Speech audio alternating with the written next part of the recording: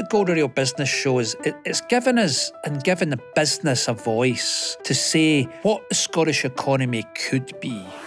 I hope that driving enterprise and business is at the heart of whoever is running any government.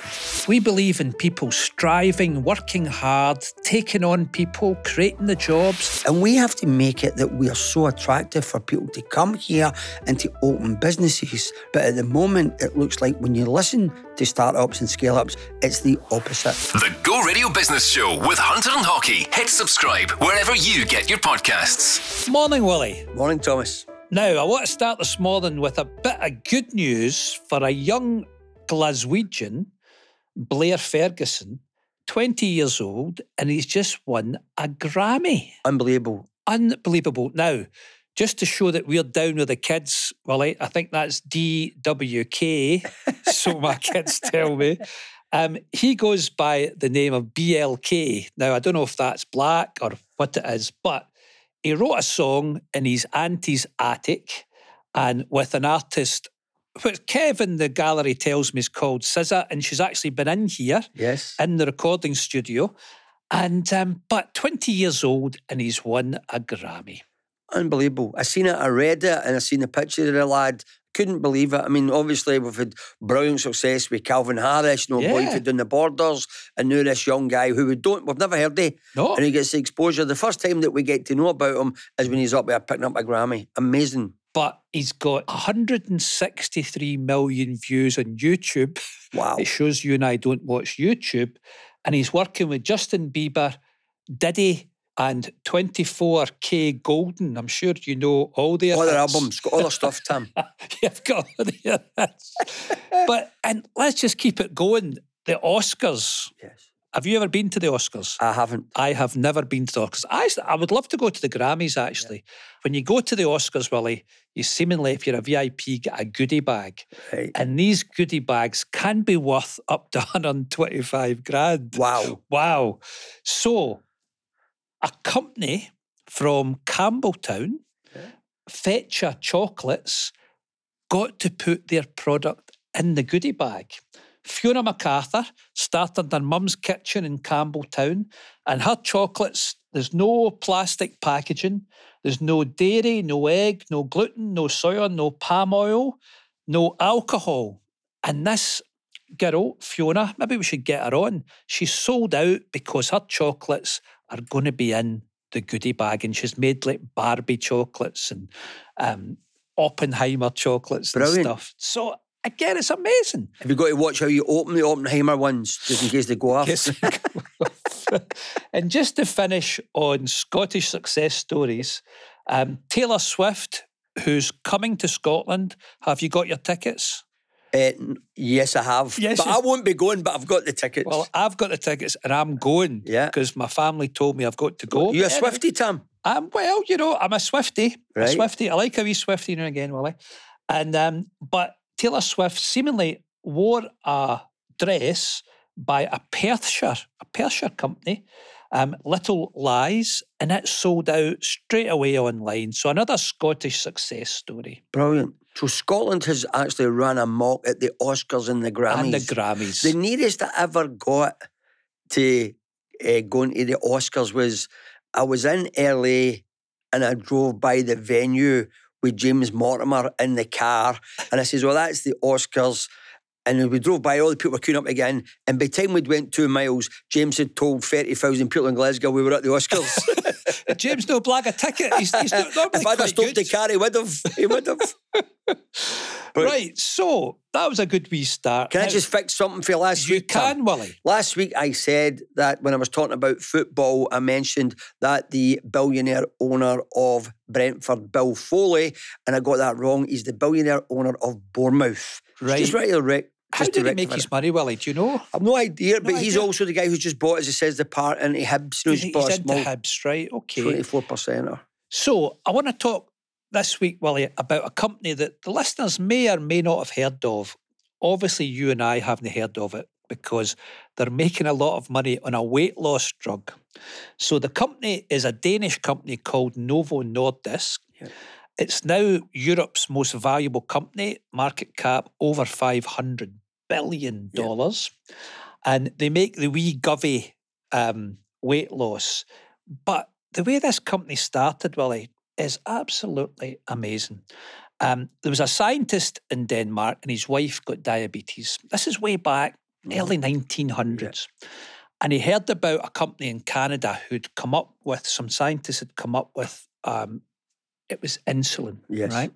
So he travelled to try and save his wife. Good Valentine's Day story. Yeah.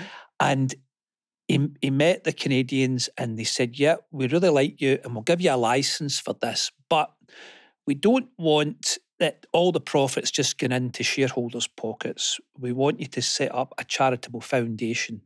And he did. And to this day, 70% of the votes in Novo Nordisk are controlled by a charity. And their aim is to eradicate diabetes. So they put the profits of their share into medical research. Yeah.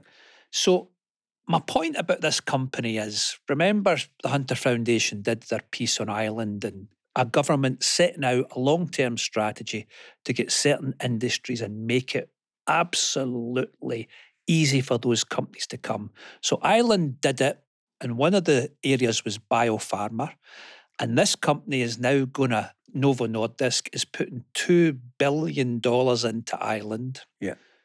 Because they've created a cluster in Ireland. They've got 14 of the top biopharma companies in the world are there in Ireland, a place of 3 million people, because there was a tax benefit, yes there was, but there was talent and the government made it easy for those businesses to do business.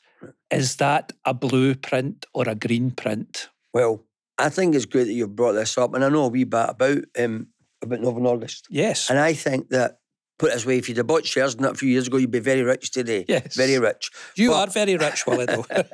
This is a great example. You just gave one example, right? So you spend a lot of money, you get a report done, you take it to the Scottish Government, and you say, look, guys, have a look at this, right?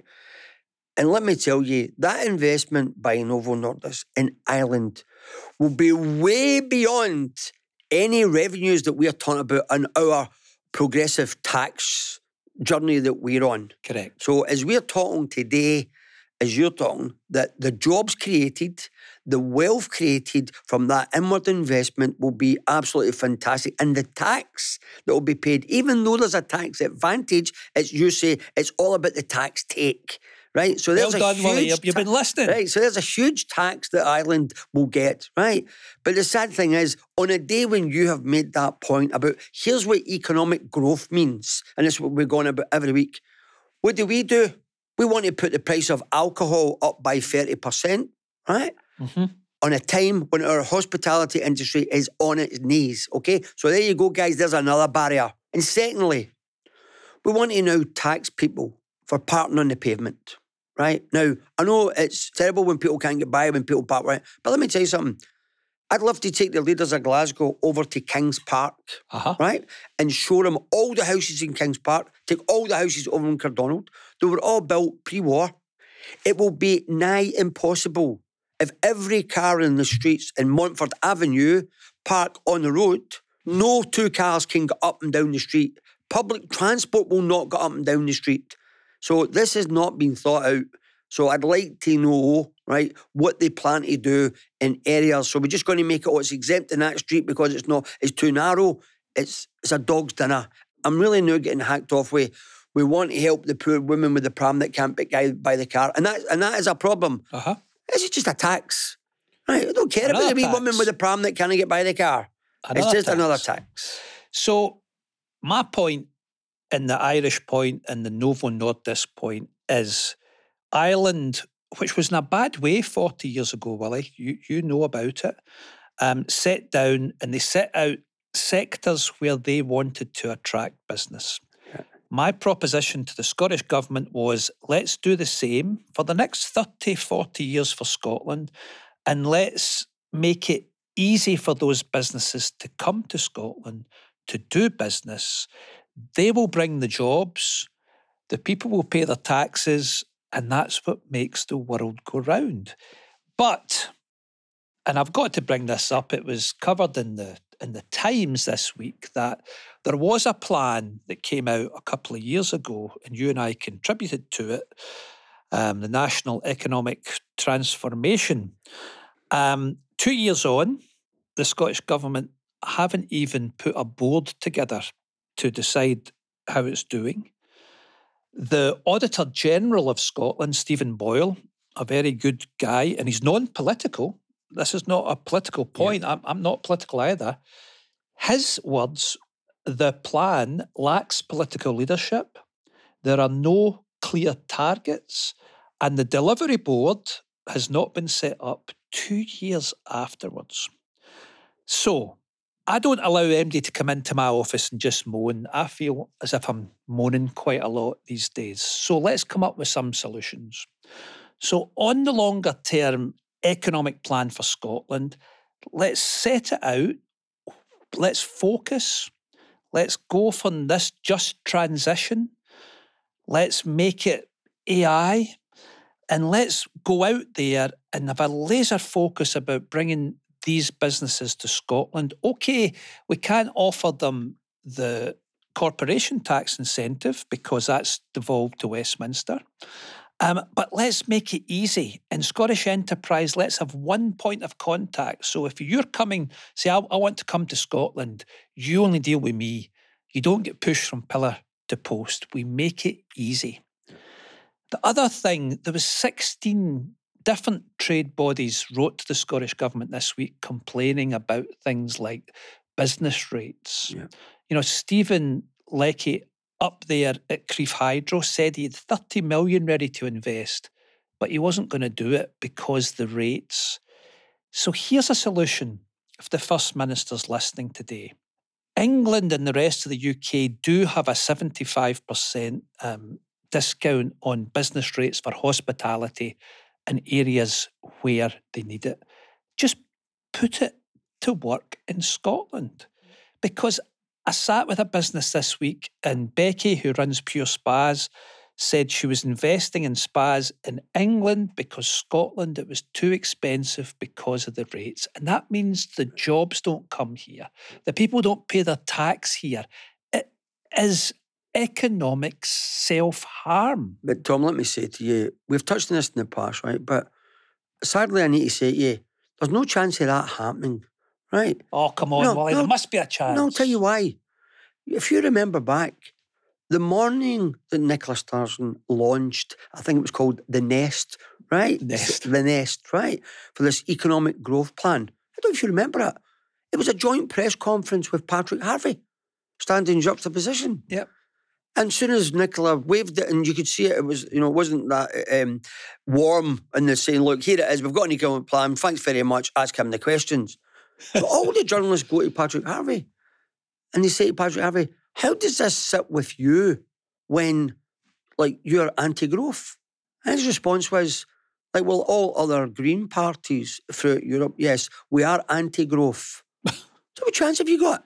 That's why nothing's happened in 2 years. And listen, see, for everybody that's listening to this programme and everybody who might read about this tomorrow in the Herald, I'm telling you, be afraid, right? If we don't do something about economic growth, let me tell you, our public services are going to die a slow death. It's going to be death by 1,000 cuts. Yeah. And so when Patrick Harvey's on Question Time this week and you talk about taxing the rich and feeding the poor, everybody's going to clap you. Tell us how. Tell us how we're going to do it. I mean, that's it, Willie. There seems to be, they don't understand this link between a vibrant private sector that pays its taxes to fund a vibrant public sector. If you don't have that, then you can't afford to give people free prescriptions. I mean, just in the free prescriptions, you and I shouldn't get free prescriptions. When I actually go in, I make a point of paying. Yeah. And they say, oh, it's too expensive to do a means tested. No, it's not. We've all got a thing called a Scottish tax code now. If you earn above X, pay for your prescription. Yeah. Pay for your eye test. Pay for your bus pass, whatever it is. But Tom, it gets worse. Monday we declare this, but we're going to know we've actually got a housing crisis. Yeah. Right? And then this week, Everyone's having a go at the government for taking over 200 million out the budget to build affordable and social housing. It's a problem. It's a problem. It's a problem. So I think we set this up for business to get a voice. Here's what I'm saying to everybody out there. You've been too quiet, right? Everybody has to stand up right now.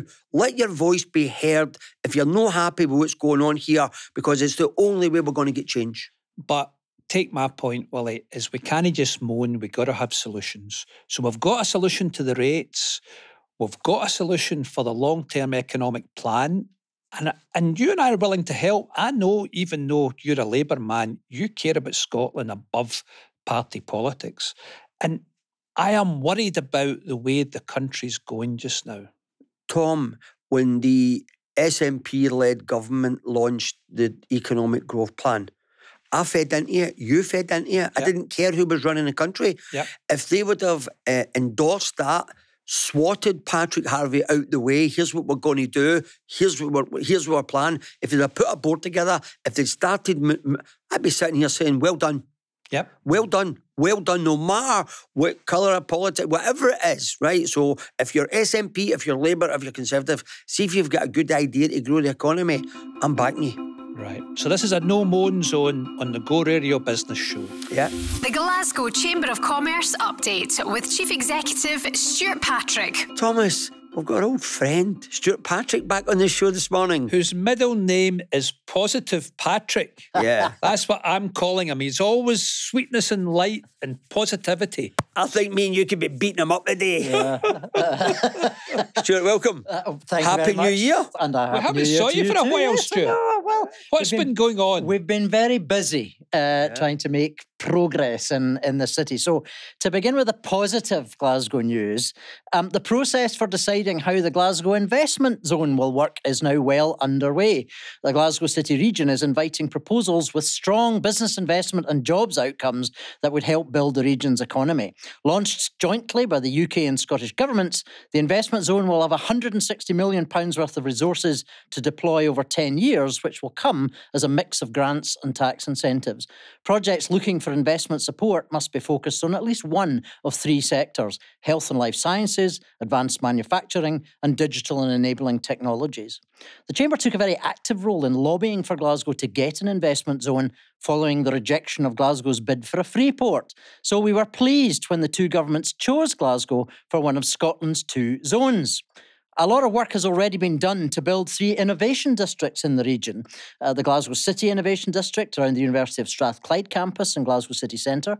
The Advanced Manufacturing Innovation District, also led by Strathclyde University, which hosts the National Manufacturing Institute for Scotland and which sits next door to Glasgow Airport. And the Glasgow Riverside Innovation District, led by the University of Glasgow, which is building commercialised research activity at both the Gilmer Hill campus and at the Queen Elizabeth University Hospital Complex. Most recently, in November, Glasgow University announced that a brand new health innovation hub was starting construction in Govan to provide lab and office space for life sciences and health businesses as part of a strategy to build our own life sciences cluster. Sounds good, Stuart. Indeed. And the Chamber's arguing that at least one of those investment innovation districts should benefit from investment zone status. And Scottish Enterprise included support for the districts in their new strategy plan. Good. Details on how to submit proposals, you can find them on the Glasgow City Region website, and the process is open until the 31st of March. Next up is Glasgow Airport, where Emirates specifically picked out Glasgow as one of its most promising destinations. Wow. Operating the A380 to Dubai, it announced forward bookings were already up 51% on last year. My goodness. KLM has also announced a 5th daily flight to Schiphol starting in April, and business was up last year to Heathrow, to Paris Charles de Gaulle and to Frankfurt. But the main target this year is to get direct flights to the United States back into the schedule. Of course, they need to do that. York Aviation estimates, for example, that a summer seasonal direct flight to New York would deliver £47 million in new investment, £12 million in exports and £5 million in tourism spend each year for the city region. Yeah. So the Chamber's going to be gathering support for the airport's campaign on this spring. Unsurprisingly, growing exports is a core mission for the Chamber, and the United States is one of our target markets. But this year, the Chamber's also arranging trade visits to Southeast Asia, Germany and China, with dates set for a mission to Singapore and Indonesia in late April. Excellent. Less encouraging has been the member feedback on Glasgow city centre. Oh. The usual. Indeed. Recovery in footfall and spend stalled in the last 2 months of 2023, and the news from Sauchiehall Street has remained gloomy. There have been problems with the public realm improvement project that has left the street looking particularly unattractive, and a recent planning committee decision rejecting Fusion students' proposals for the former Marks and Spencer's unit was especially unwelcome. The Chamber hopes to see the Fusion proposal returned to the committee for review, and we welcomed the Vita proposals with their House of Social product for the burnt-out ABC site next to the Glasgow School of Art. We also know that Marks and Spencer's is actively committing to investing in its offer in the city centre this year, and we're seeing steady improvements at the St Enoch Centre, with a large unit being prepared for a retailer new to Glasgow later in the spring. The Chamber has research work on the ground right now, looking at what employers are planning with their return to the office policies this year. Glasgow's slow return to the office has been a key feature of quieter trading in the city centre outside the weekend. And Stuart, is it fair to say that Glasgow, looking at UK cities, is slowest? Yes, of the large cities, yes, it has been the slowest to come back. Any idea why? We wonder about the extent to which the public sector policies on return to office have been much, much more liberal. So just so I understand it, what is the public sector policy about working in the office? Well, as far as we know, there is no requirement to come any minimum number of days to the office. It's do what you like. Wow. Yeah, that's really what it is. And, Okay. and we've now got the Greens, pushing for an actual 4-day week now for working, whether you're working from home or working in the office. So all of this is making us less competitive, right, as a city. Not a good route to go down for people. I'm all for, I've said it here before, for exploring a 4-day week, but if you're working the right amount of hours that you used to work in 5. Yeah. Right, we have mentioned that. But Stuart, can I just ask you, I'm hearing a story that the reason for the public realm work in Sauchiehall Street being the shambles that it is because that they've found that a major sewer runs along Sauchiehall Street. I don't know if you've heard that. A gas. Is that gas mains? Yeah, and that is true. There was a need to redesign the scheme to reflect the discovery. I mean, it's not unlike what happened with the Edinburgh trams. Yes. Don't mention the Edinburgh trams. But what it looks like, Tom, just like the Edinburgh trams, it looks like a building site that has been abandoned. Yep. Nothing is happening. And it's been for months and months and months. If you see an aerial view of Sauchiehall Street, you wouldn't go near it. They moved all the resources onto Cambridge Street in order to speed that along, but that has left. It's left the site looking untended. And I think one of the complaints has been that not enough work has been done to present the site, or indeed to hide the site, actually. Why it needs to be open to public view is a controversy. Yeah. Well, Stuart, let's put you right behind the 8 ball. Yep. Okay?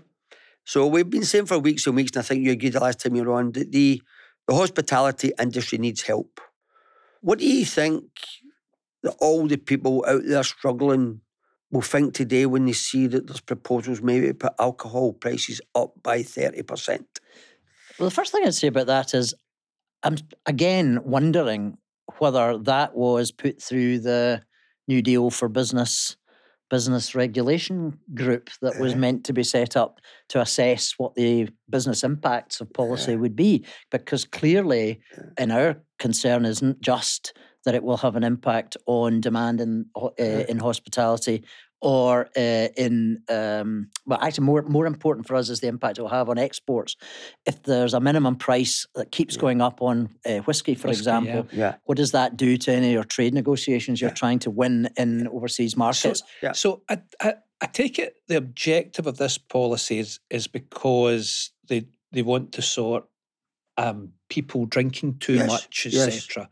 But it seems to me that's a worthy objective, but it doesn't seem they've consulted with the businesses they're doing it to again, so they can come up with a more intelligent policy for this.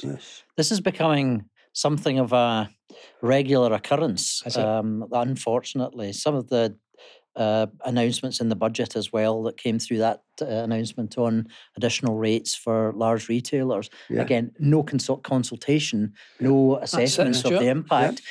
And that's what we've been promised in the New Deal for Business. We took an open-minded view with the Hamza Yousaf administration that they were wanting to reset the relationship with business, and we still stick to that. But could we please see some of these initiatives go through the process they've agreed with us? So we're in a no-moan zone, or you can moan, but you've got to have a solution. What's your solutions this morning, Stuart? On that specific point? Take it through the business regulation group. Let us see. Was that set up? Well, as I understand it, I'm not sure how it's operating yet. I've not seen it. I'd like to see it. If it hasn't been set up, I'd like to see it set up. So I'd like even everything. you, who's at the heart of all this, doesn't know if it's been set up? I don't know. Right. Okay. So in the minute we've got left, Stuart, when you were talking about the city deal, I believe is there some talk about potentially a city deal too? Yes. Yeah. Yes. I think there's a kind of cross-party view that we're 10 years into the existing city deal, and it's Manchester and Birmingham have been through several iterations of their deals. More devolution of powers to those cities has happened. Yeah. To what extent can we do the same? Whether it's an innovation deal or a city deal Mark II or a regional skills devolution deal, there's a whole series of options. But I am hearing much more positive language, at least from the UK government. And from the Labour Party, that's something that they would be keen to explore. So you're all for that, Willie? Yeah, one thing I'd like to do, obviously, way back in the day, I was heavily involved. I was chairman of the Economic Advisory Board to the first city deal, and then I come off of that when there was a change of leadership in Glasgow. I think the big acid test will be, what did you do to the GDP with the 1.2 billion we gave you the last time before we give you any more? Sure. And I think, Stuart, that might be hard to gauge, might be hard to measure.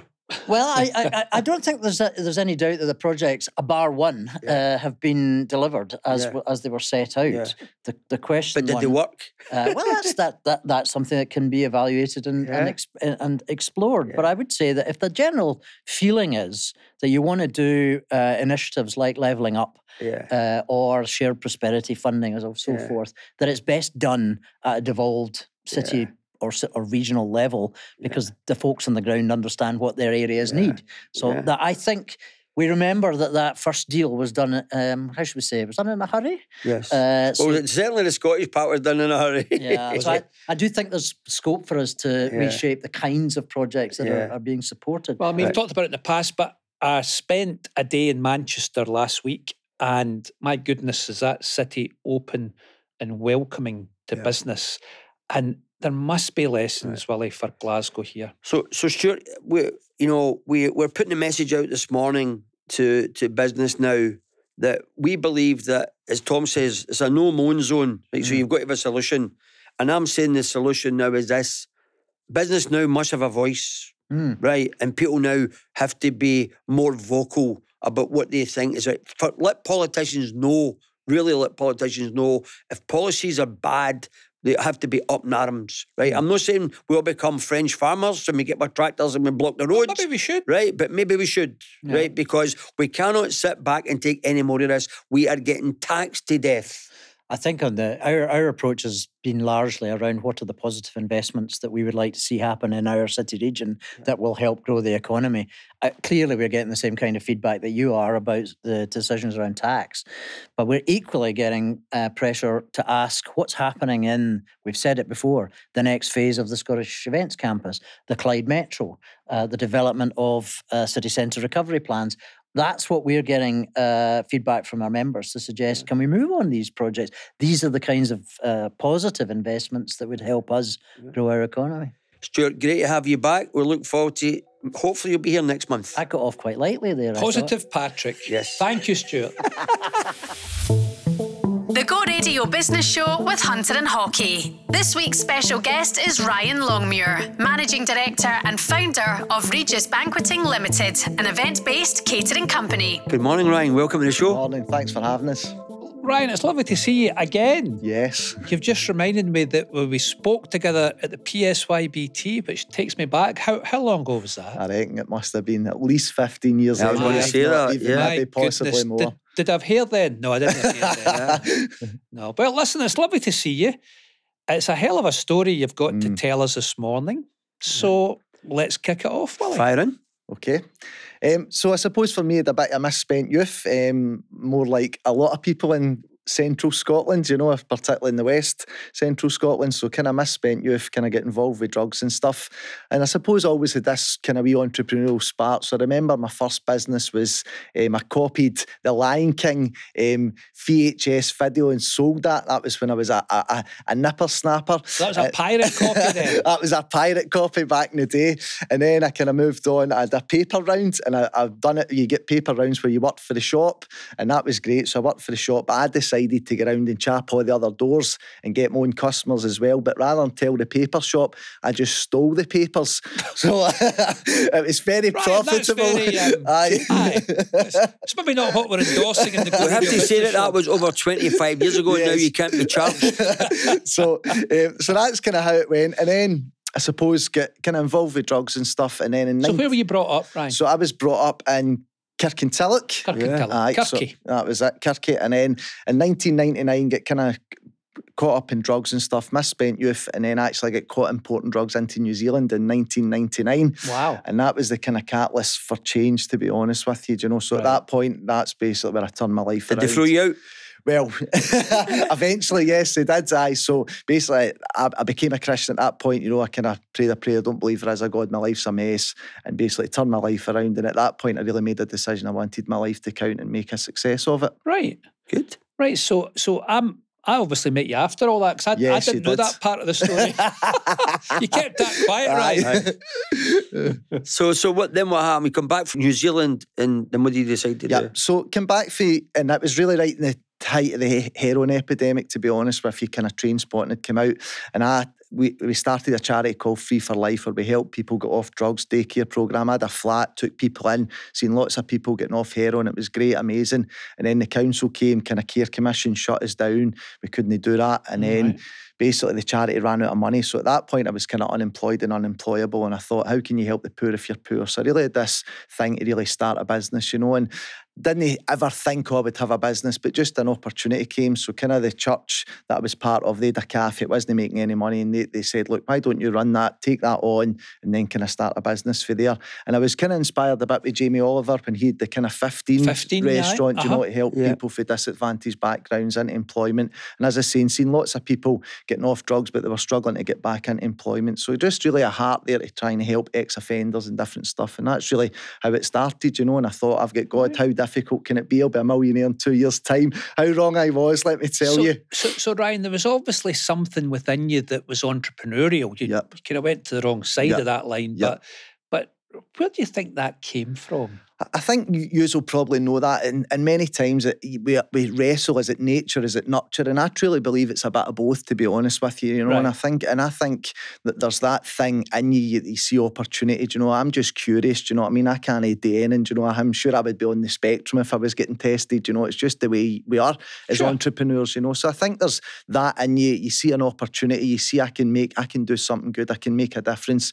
You want to please people. I think that's all come out, and I think your environment you're around, you know, somebody gives you a bit of encouragement and you say, oh, I'll have a go at it, you know. So I'm just... And you get encouraged with the PSYBT? I did indeed, you know. So I remember, you know, right at the start, I didn't know nothing, you know. Somebody says you should go to the kind of business gateway, and then they got me in touch with the PSYBT, you know, and that was just such, you know. And I remember at the time, so you had to pitch for the money, you know. So there was the kind of going, it was like 3 proper business people, and I remember sitting there and he's like, if you get any business, I used to sell drugs in that, mate, no? And I didn't know whether that was a plausible thing to say, but anyway, they seen that there was this passion, and I got a soft loan, you know, and I wouldn't have gave an ex-drug dealer, not I mean, £5,000, but they seen something in me. But so maybe we should explain to the listeners what the PSYBT was for people who don't know. So it was a Prince's Youth Trust to help start up businesses and to help people like yourself who are maybe a wee bit far removed from the conveyor belt of enterprise. And it was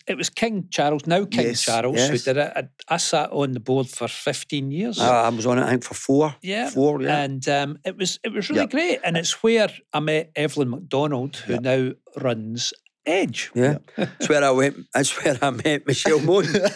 Well, aye, Okay, well, that's a whole different story. Right, okay. So, but maybe a wee story on that, because during COP26, so I've met King Charles now a couple of times. So I went to Holyrood Palace, then went down to Kensington Palace. Bad guy turned good, you know. So I was a bit of a poster boy for them. I mind they put a picture up on one of the big billboards in Glasgow, you know. I was like, goodness me. But anyway, I met him. But then during COP26, so we really had this, and there's this bit that in the Bible it talked about that basically, do you see somebody skillful in their work, they'll no stand before obscure men, but they'll serve before kings. And during COP26, we actually did a job where we basically served King Charles, Camilla, William and Kate, you know, and I spoke to him. I got his kind of private secretary. I says, look, I've been helped through the Prince's Trust, and so he spoke away for 10 minutes, you know, and it was do you know, I just have to pinch myself, do you know, a wee guy from Cumbernauld has got this opportunity to do that and serve the king. You've got to stop pinching. Yeah. Right, so the cafe, you've saw a wee opportunity, and you get stuck in. Yeah, we did. I mean, so I can tell you the guy gets stuck into things. So the first job, I mean, I didn't know nothing, so I had to phone the mother-in-law and ask her how to make steak pie, but that was a kind of how we get started. And then I thought I better go to college and learn how to cook. You know, I've always loved food and been passionate about it, but just kept saying yes, you know, and we started small, you know, went round the bowling clubs, and then my sister-in-law, she came in part of the business at the start, which was amazing, and she was actually a Miss Scotland, but she was from African descent, so it was brilliant. So she went out with the business cards, and even when it said no cold calling, they would let her come in and stuff. So that was a wee kind of strategy at the start. So it was great. So I think you've just got to use what you've got, you know, and we just continued to kind of go for there and just kept saying yes. So explain to the listeners this morning what your business is. Yeah, so it's an event-based catering company. So we do kind of some business and industry stuff, but we do like mega events. We did the World Cycling Championship last year. We did stuff for Commonwealth Games. So you do the catering? We did the catering, at different events. We also do the catering at Glasgow University. So different things we do. I think we've done about 450 weddings last year. So do lots of stuff. We 450 weddings? Yep. So we do Dundee United. So we're looking to get into any stadiums, you know, Hampden or that when that's up, things like that. So we do catering and just kind of different stuff, kind of small business lunches right through to larger mega events. And what would you say is your unique selling point, Ryan? What makes you different to the rest? For the start, our kind of motto is exceptional food at a price you can afford. And we're not the most expensive, we're not the cheapest, but we really give, you know, go above and beyond, you know, and because we've got all our staff are in-house, you know, we've really just built it. There's a culture there of going the extra mile, you know, and we really do amazing food. We make it all in-house, you know, and I really believe that we're able to pull people that's aspirational because they see that they're getting value, and also people that would pick the really expensive ones are able to come and get an amazing service with us, you know. So your business is going along, you're doing well, and then the dreaded COVID hits. So how did you cope? So it was an amazing time. I mean, obviously it was tough because we've on business and you think you might lose a contract. You could maybe lose 10, 20% of your business, but literally overnight it just like stopped. It just finished. It just finished. And so we were down to 15% of turnover, you know, so I was kind of like, oh no, what are we going to do? So thankfully we own our own property. We've not got any debt in the business. We own all the vans outright. So everything. So we were well capitalised. We were in a good place. So we kind of thought, what do you do? You know, so like any business person, you do need to pivot. So we went and rented out all our vans to the butchers that were mad busy, you know, so that got a bit of money in to pay the phone bills and all the stuff.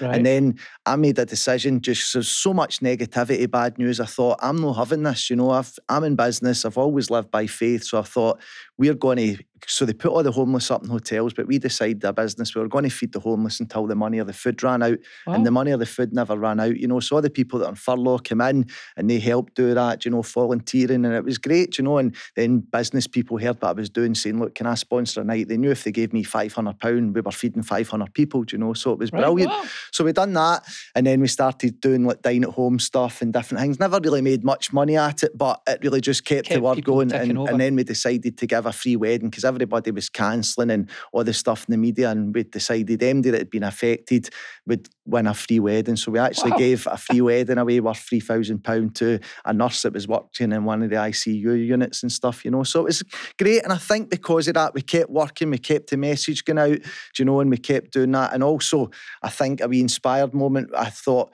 we could batten down the hatches. I own some commercial property and different stuff as well, but I thought we've always kind of worked, we've always done that. So I thought we need to do something with this money before the wife spends it. So the other money we went and we bought a camper van and motorhome hire business, which was amazing, you know. And I think that just, you know, so the staycation boom happened, you know, the VAT went down to 5%. You so didn't buy it with somebody who was selling one for bailiffs, did you? No, just in case. So that's what happened for us. And I got a bit of time, you know, so I'd been hard at it for 17 years, got a month off to hang out with the kids in Spain and stuff. So it was great, you know. So I think it got that fire and that excitement, you know. And I think for me, I thought if I was able to get to where we were before COVID, now with all this team and we get back, how good can we go, do you know? And it was just, I'm always remembered that in crisis, there's two words, the Chinese, and the second syllable is opportunity. In every crisis, there's always opportunity, you know, and we really seized that opportunity. And in the back of COVID, we just boomed, you know what I mean? Because we were capitalised, everybody had paid off, companies went to the wall, you know, and we really just, we picked up, we won contracts like with Glasgow Uni. We'd never have got these things pre-COVID, that they've been the big multinational PLCs, you know, and it's been incredible. People at Glasgow University gave you a chance. Yeah, totally. Where are you based? So we're based in Cumbernauld, so we've got a 6,000 square foot central production unit out in Cumbernauld. Right. And so tell the listeners the name of your company. So it's Regis Banqueting Limited. And how can they get in touch with you? So they can Google Regis, and I'm sure, or you can Google my name and you'll get to read all sorts of weird and wonderful things. But if they do that, we've got a website, we've got the social media stuff, and we've got the good old phone number as well. And you will get somebody answering you, and that's a good human thing. Being. A human being, yes. Well, it's a heck of a story, Willie, and it just shows how, with the right attitude, you can turn things round. Because you've been very honest this morning about your upbringing, etc. But you're not looking for any sympathy for it, Ryan. And you're saying, you know, COVID hit, and okay, that was terrible. I lost 85% of my business, but here's what we did. Here's what we did to keep going. And then afterwards, you know, people are coming saying, right, you're still going, Ryan. You've still got your team. So it's how many people do you employ, Ryan? So overall, we've got 200 staff, but equivalent to 70 full-time. So there's a lot of students who work full-time this summer. So we are quite, I mean, we're busy throughout the months, but the summer months where there's mega events go through the roof type thing. But there's 70 equivalent, 70 full-time staff if you're to put all the hours in. That's how. And it are kinda you works. having, you know, we have loads of guests on, and I'm a kind of part in the hospitality industry as well. Are you having the same problem getting staff as most people? I'll be honest with you, we've been brilliant. Do you know, I think the nature of so all the chefs really only work 2 nights a week. So we tend to do kind of Tuesday to Saturday. So we try no work a Sunday, do you know. So there's a lot of things for that. And I think if you're fair, so a lot of people are on, so MD that's on us a contract, they do get paid for every hour. So if you're on a 40-hour contract and you work 45 hours, you get paid the extra 5 hours. So we've always been fair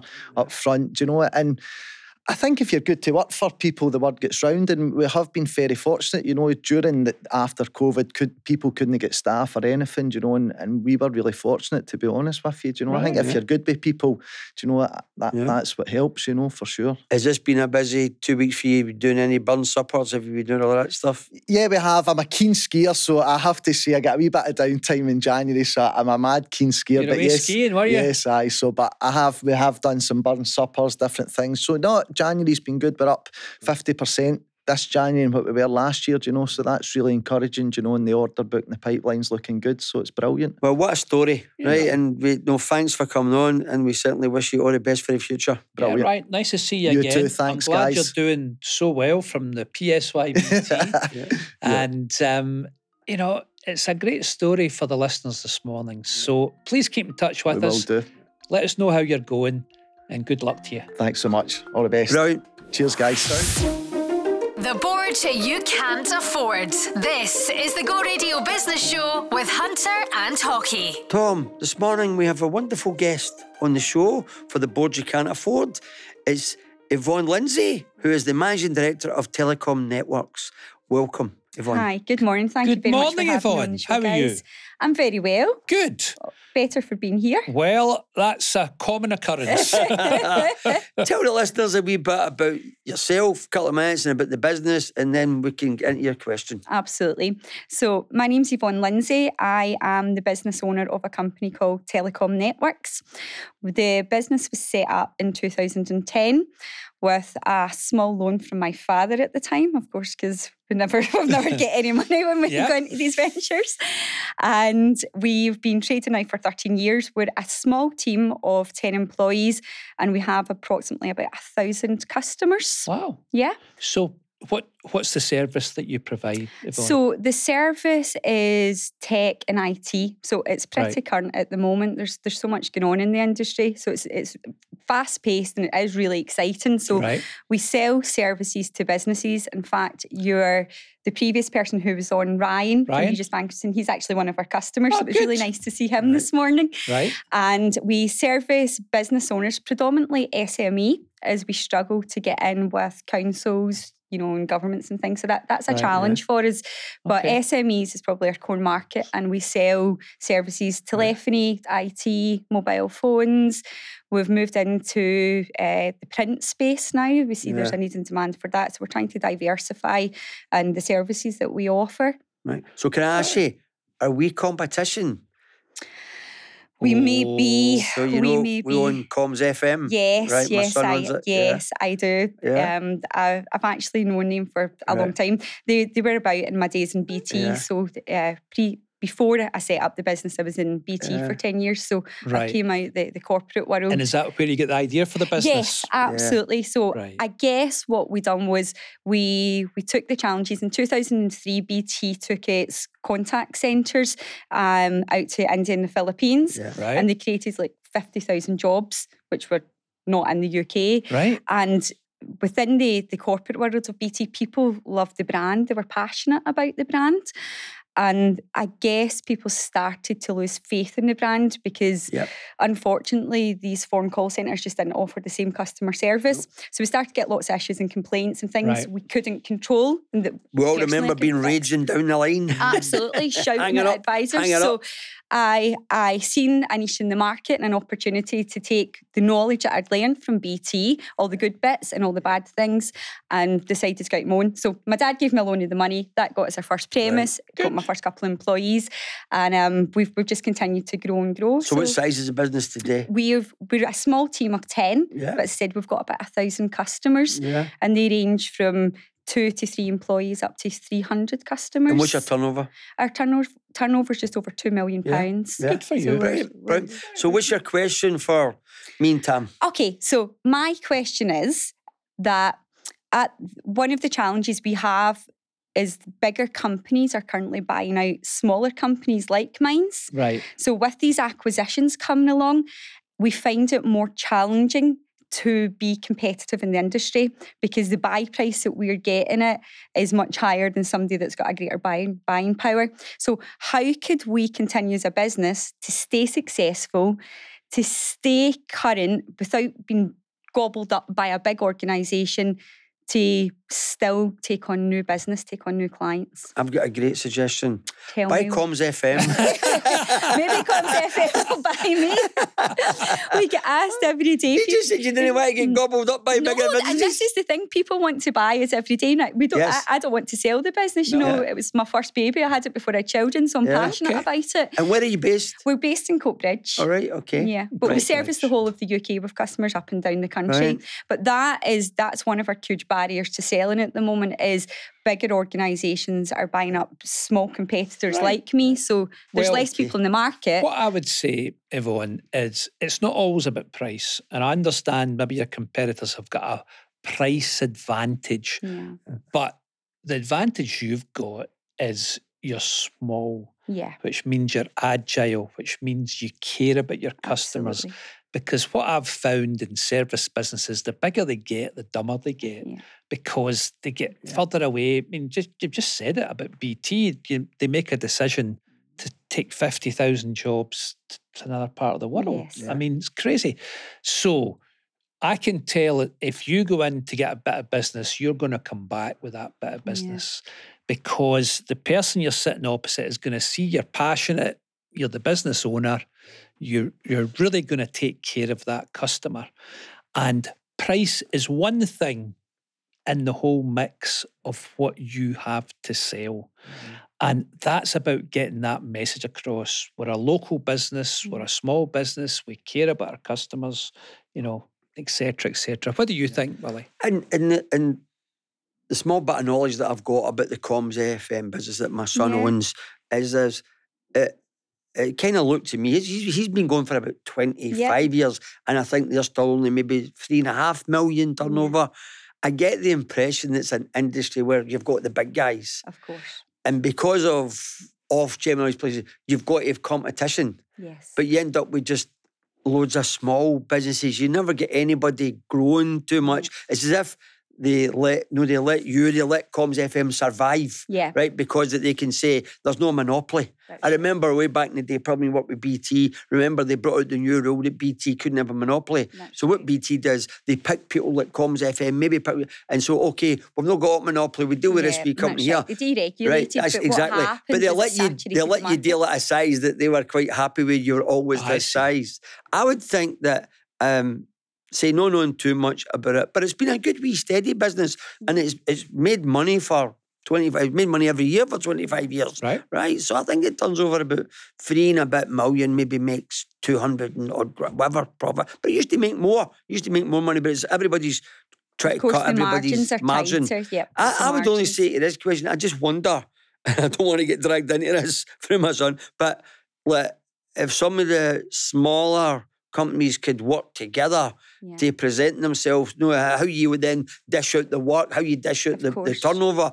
But I think maybe some of the, either you have a consolidation and one person brings them all together in the other one company, or to see if there's any collaboration that you could have where both the businesses could benefit, you know. But it's a very regulated industry. Right. I mean, what do you think, Yvonne? How are you approaching it? What we're doing is we're actually trying to do a lot more networking. So we're working with other companies that don't sell the same product as us, so that we can then start passing leads and referrals to each other. So we believe like IT companies, customers are really passionate about their IT company and believe what they say. So if we, and we have been doing this for many years, is we're trying to build those relationships so that if an IT company goes in and you need services, they would recommend us, and then vice versa, we'll go in and find opportunities for them. So we don't want to profess that we're IT specialists, but what we're trying to do is add more strings to our bow so that if we can get the opportunities, we can then pass them to other people who do specialise in that, but almost ultimately come under as a working partnership. So the customer could get the one bill, we'll bill them, we'll service them, but we can work with the people that we like as the recommendations.